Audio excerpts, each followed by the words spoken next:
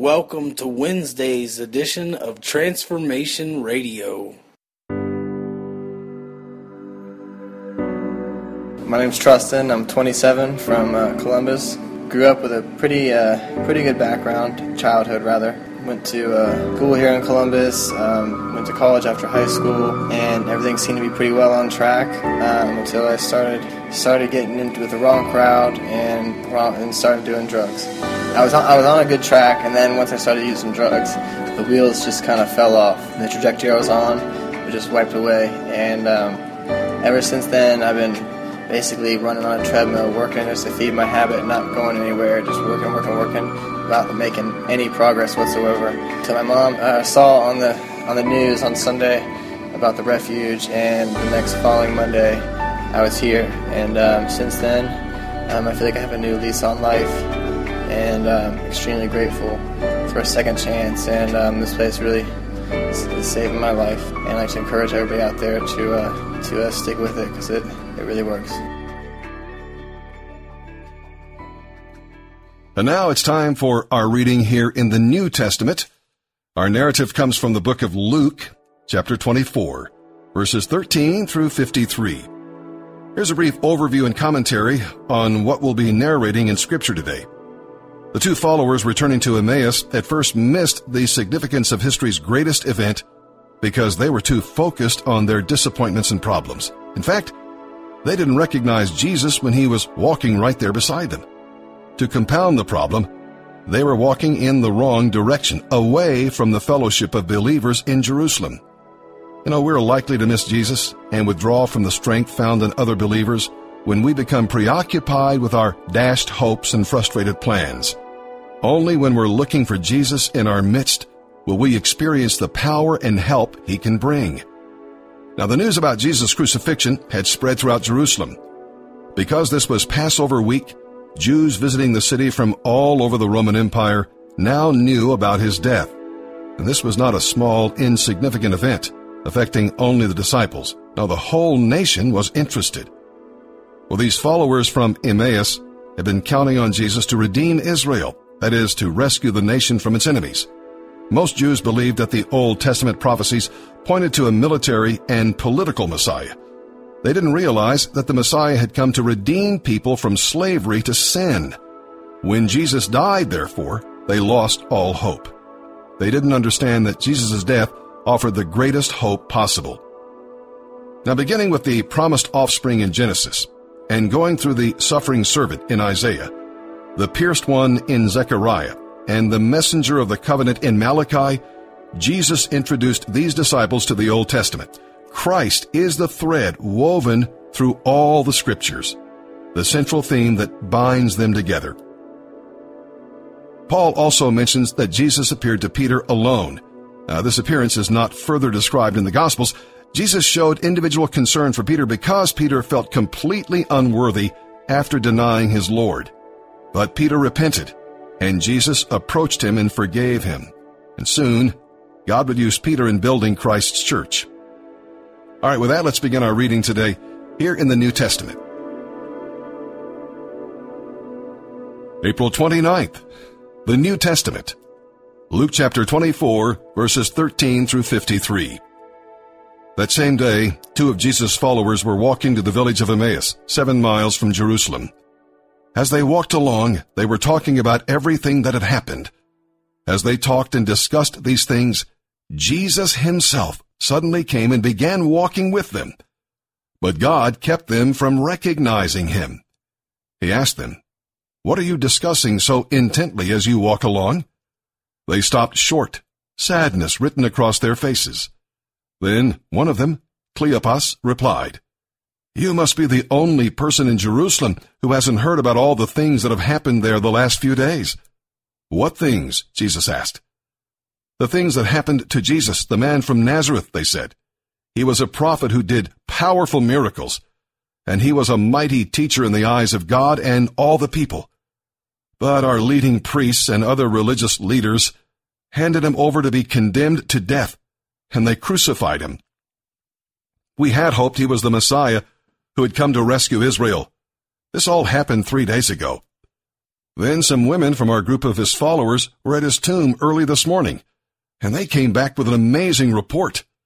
They said his body was missing, and they had seen angels who told them Jesus is alive. Some of our men ran out to see, and sure enough, his body was gone, just as the women had said. Then Jesus said to them, "You foolish people, you find it so hard to believe all that the prophets wrote in the Scriptures. Wasn't it clearly predicted that the Messiah would have to suffer all these things before entering his glory?" Then Jesus took them through the writings of Moses and all the prophets, explaining from all the Scriptures the things concerning himself. By this time, they were nearing Emmaus, and the end of their journey. Jesus acted as if he were going on, but they begged him, "Stay the night with us, since it is getting late." So he went home with them. As they sat down to eat, he took the bread and blessed it. Then he broke it and gave it to them. Suddenly, their eyes were opened, and they recognized him. And at that moment, he disappeared. They said to each other, "Didn't our hearts burn within us as he talked with us on the road and explained the Scriptures to us?" And within the hour, they were on their way back to Jerusalem. There they found the 11 disciples and the others who had gathered with them, who said, "The Lord has really risen. He appeared to Peter."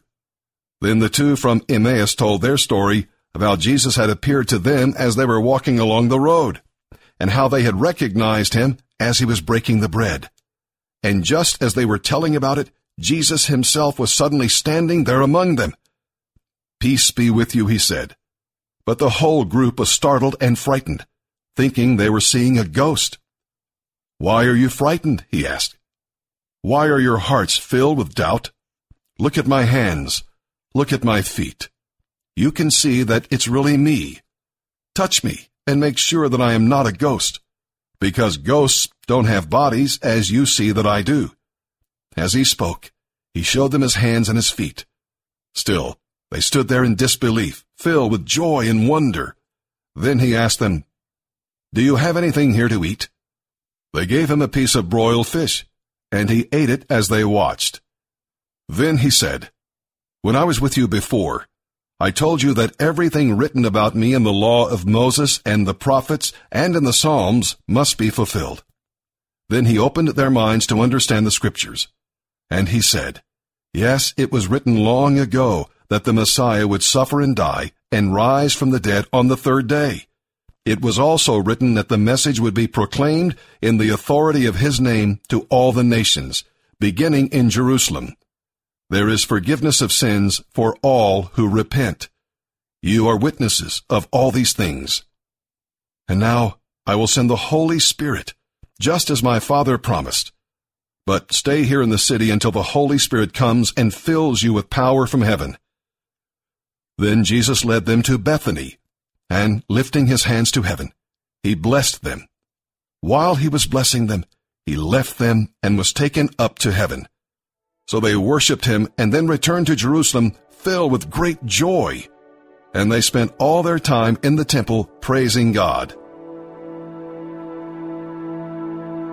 Psalm 100, verses 1 through 5. David tells us to acknowledge that the Lord is God. How can we do that? We acknowledge him when we shout our praises, appreciate his status as our creator, accept his authority in every detail of life, enthusiastically agree with the guidance he gives, and express our thanks for his unfailing love. God is our creator. We did not create ourselves. Now, many people live as though they're the creator and center of their own little world. This mindset leads to pride, greed, idolatry, and if everything should be taken away, a loss of hope itself. But when we realize that God created us and gives us all we have, well, we'll want to give to others as God gave to us. Then, even if all is lost, we still have God and all he gives. God alone is worthy of being worshipped. So what's your attitude toward worship? Do you willingly and joyfully come into God's presence? Or are you just going through the motions, reluctantly going to church? This psalm tells us to remember God's goodness and dependability, and then to worship with thanksgiving and praise. Psalm 100, verses 1 through 5. a psalm of thanksgiving. Shout with joy to the Lord, all the earth. Worship the Lord with gladness. Come before him singing with joy. Acknowledge that the Lord is God. He made us, and we are his. We are his people, the sheep of his pasture. Enter his gates with thanksgiving. Go into his courts with praise. Give thanks to him and praise his name. For the Lord is good.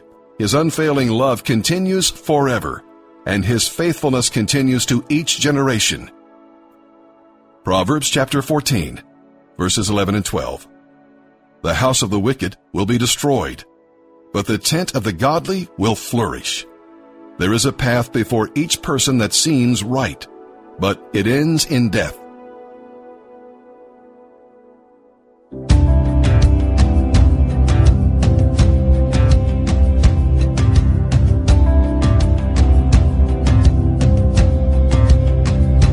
You are good when there's nothing good in me. You are love on display for all to see. You are light when the darkness closes in. You are hope, you have covered all my sin.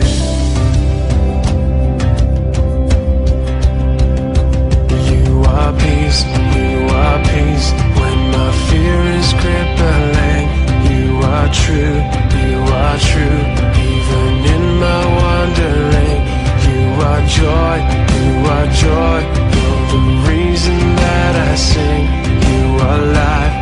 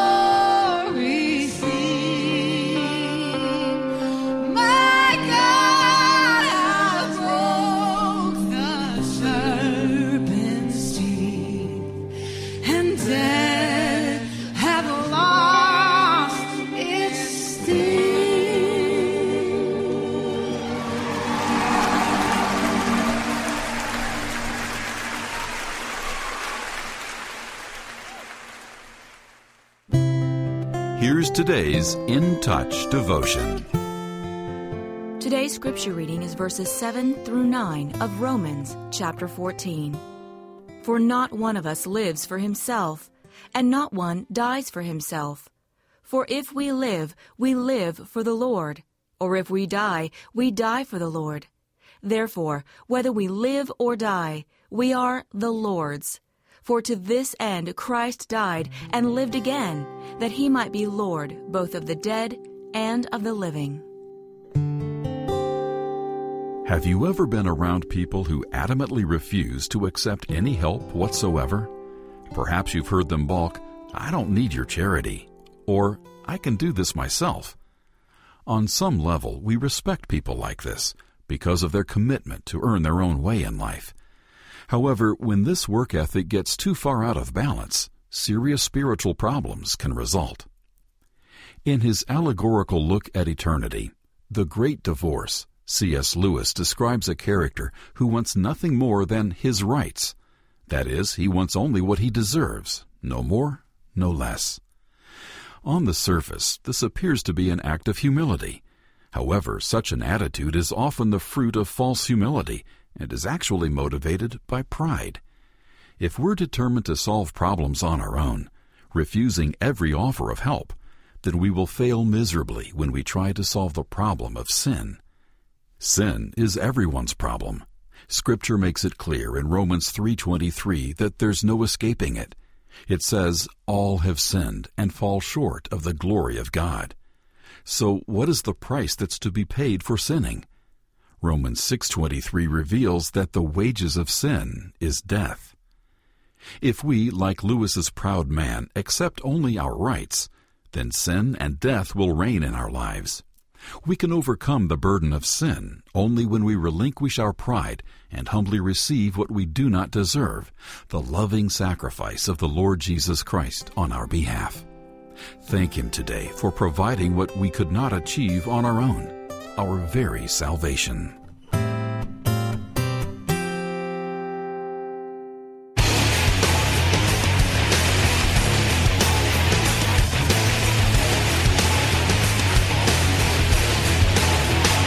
Time I turn my back, I get the feeling that I'm about to take a shot to the scully with the bat. I'm out of control, need you to fill my soul up. And could you shed a little light on these skeletons? Hold up, my past is taking me to task, and I can't guarantee how much longer I'll last. Without you, I'm a hopeless wreck, so I cry out your name as I drop to the deck. Don't get me started, don't even get me started. Don't get me started, don't even get me started. Don't get me started, don't even get me started. Don't get me started.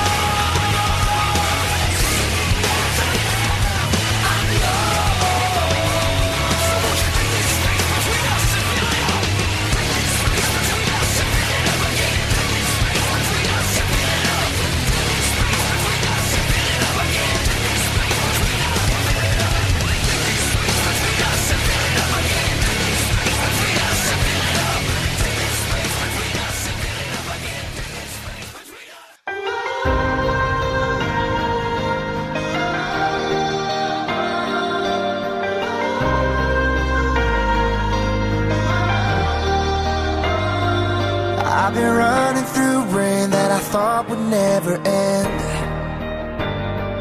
Trying to make it on faith in a struggle against the wind. I've seen the dark and the broken places, oh, but I know in my soul, no matter how bad it gets, I'll be alright. There's hope in front of me. There's a light, I still see it. There's a hand still holding me, even when I don't believe it. I might be down, but I'm not there. There's better days still up ahead. Even after all I see, there's hope in front of me, yeah.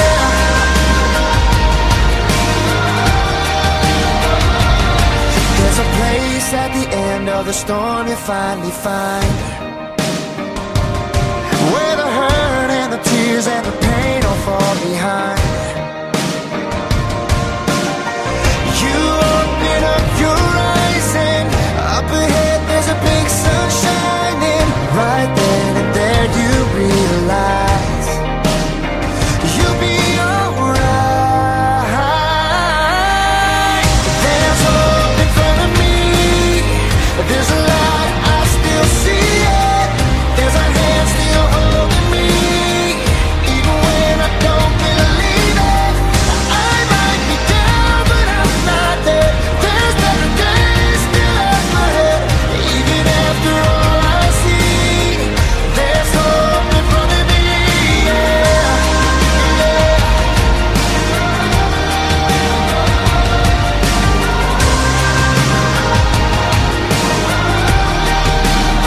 There's a hole still burning. I can feel it rising through the night, and the world's still turning. I can feel your love here by my side. Oh,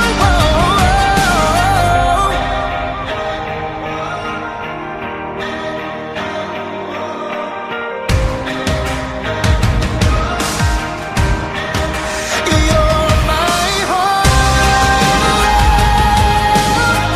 You're the light, I still see it. Your hands are holding me, even when I don't believe it. I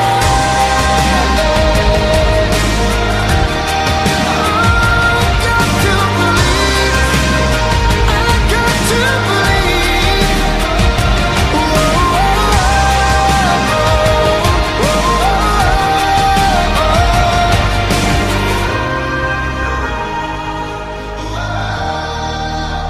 I still have hope. You are my hope. Oh,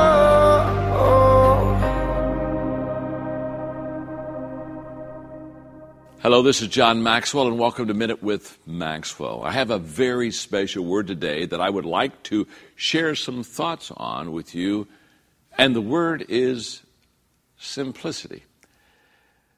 I think often in our business world, we try to make it way too complex. We kind of load ourselves up with all of the things that we think are essential, and we don't take the long journey because we're worn out after we've gone a few blocks. Why?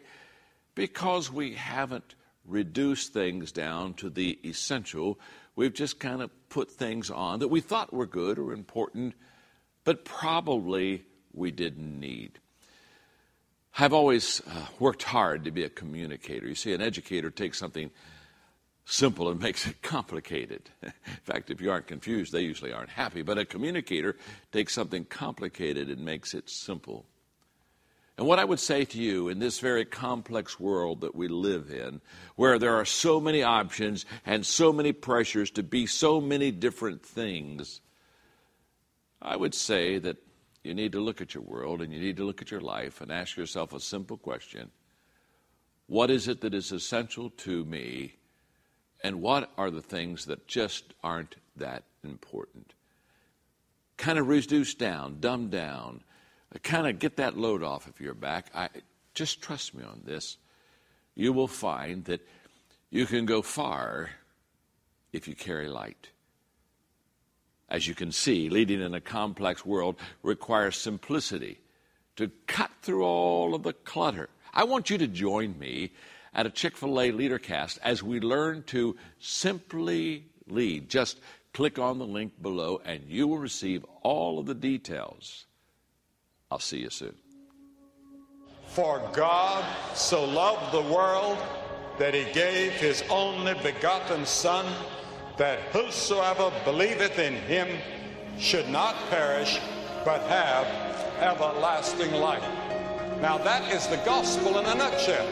Everything you need to know about redemption and salvation is in that one verse of Scripture. 25 wonderful words.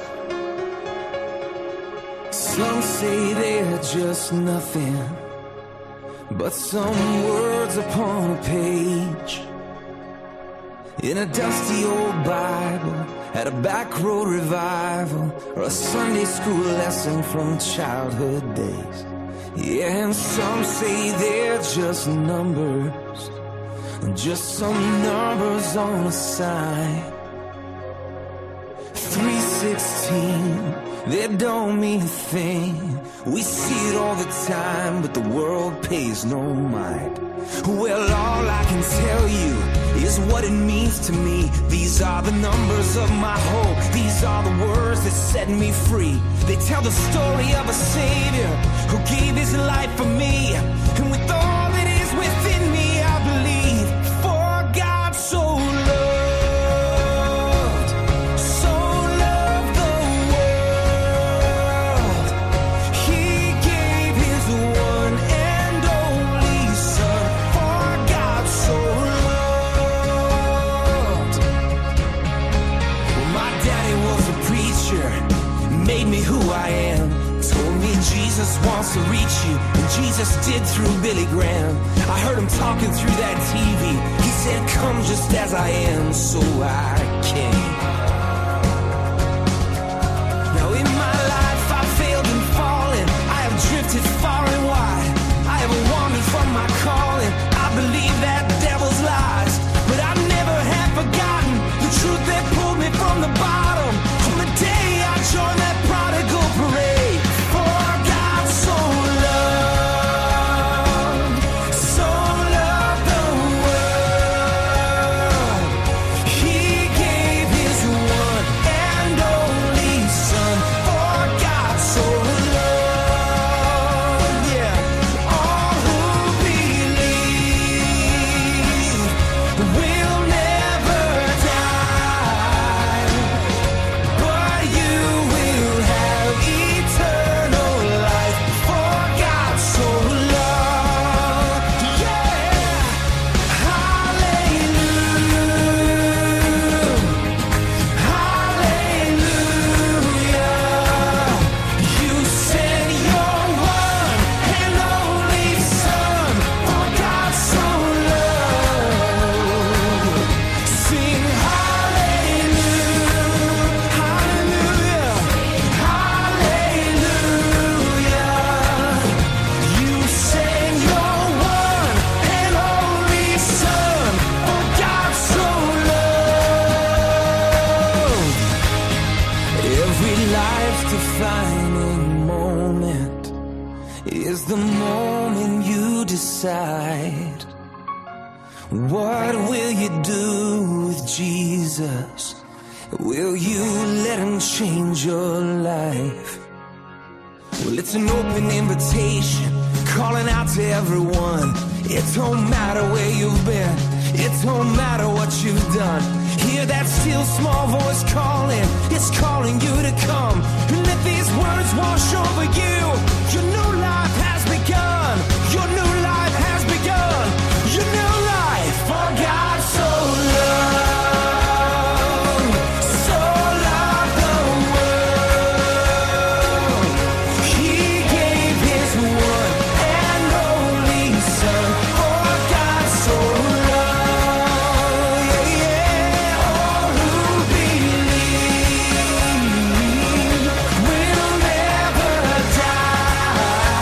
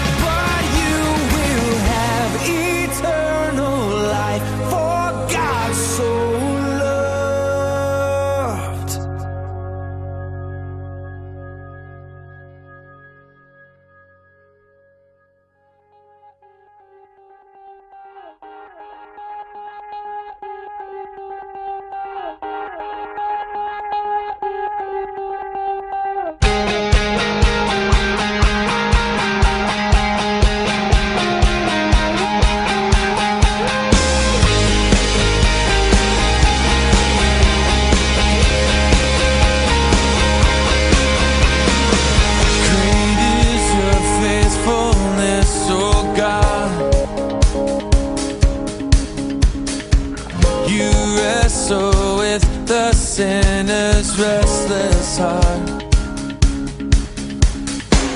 You lead us by still waters and to mercy, and nothing can keep us apart. So remember your people, remember your children, remember your promise, oh God. Your grace is enough. Your grace is enough. Your grace is enough for me. Great is your love and justice, God of Jacob. You use the weak to lead the strong. You lead us in the song of your salvation, and all your people sing along. So remember your people, remember your children, remember your promise, oh God. Your grace is enough. Your grace is enough. Your grace is enough for me. Yeah, your grace is enough. Your grace is enough. Your grace is enough for me. Remember your people, remember your children, remember your promise, oh God. Your grace is enough. Your grace is enough. Your grace is enough for me. Yeah, your grace is enough. Heaven reaches out to us. Your grace is enough for me. God, I see your grace is enough. I'm covered in your love. Your grace is enough for me.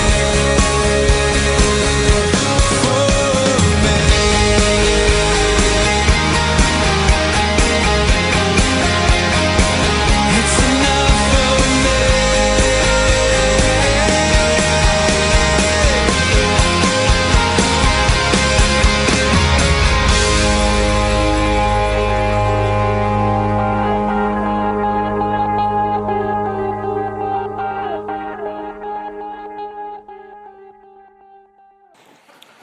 That does it for today's podcast. Make sure to tune in tomorrow for the next edition of Transformation Radio.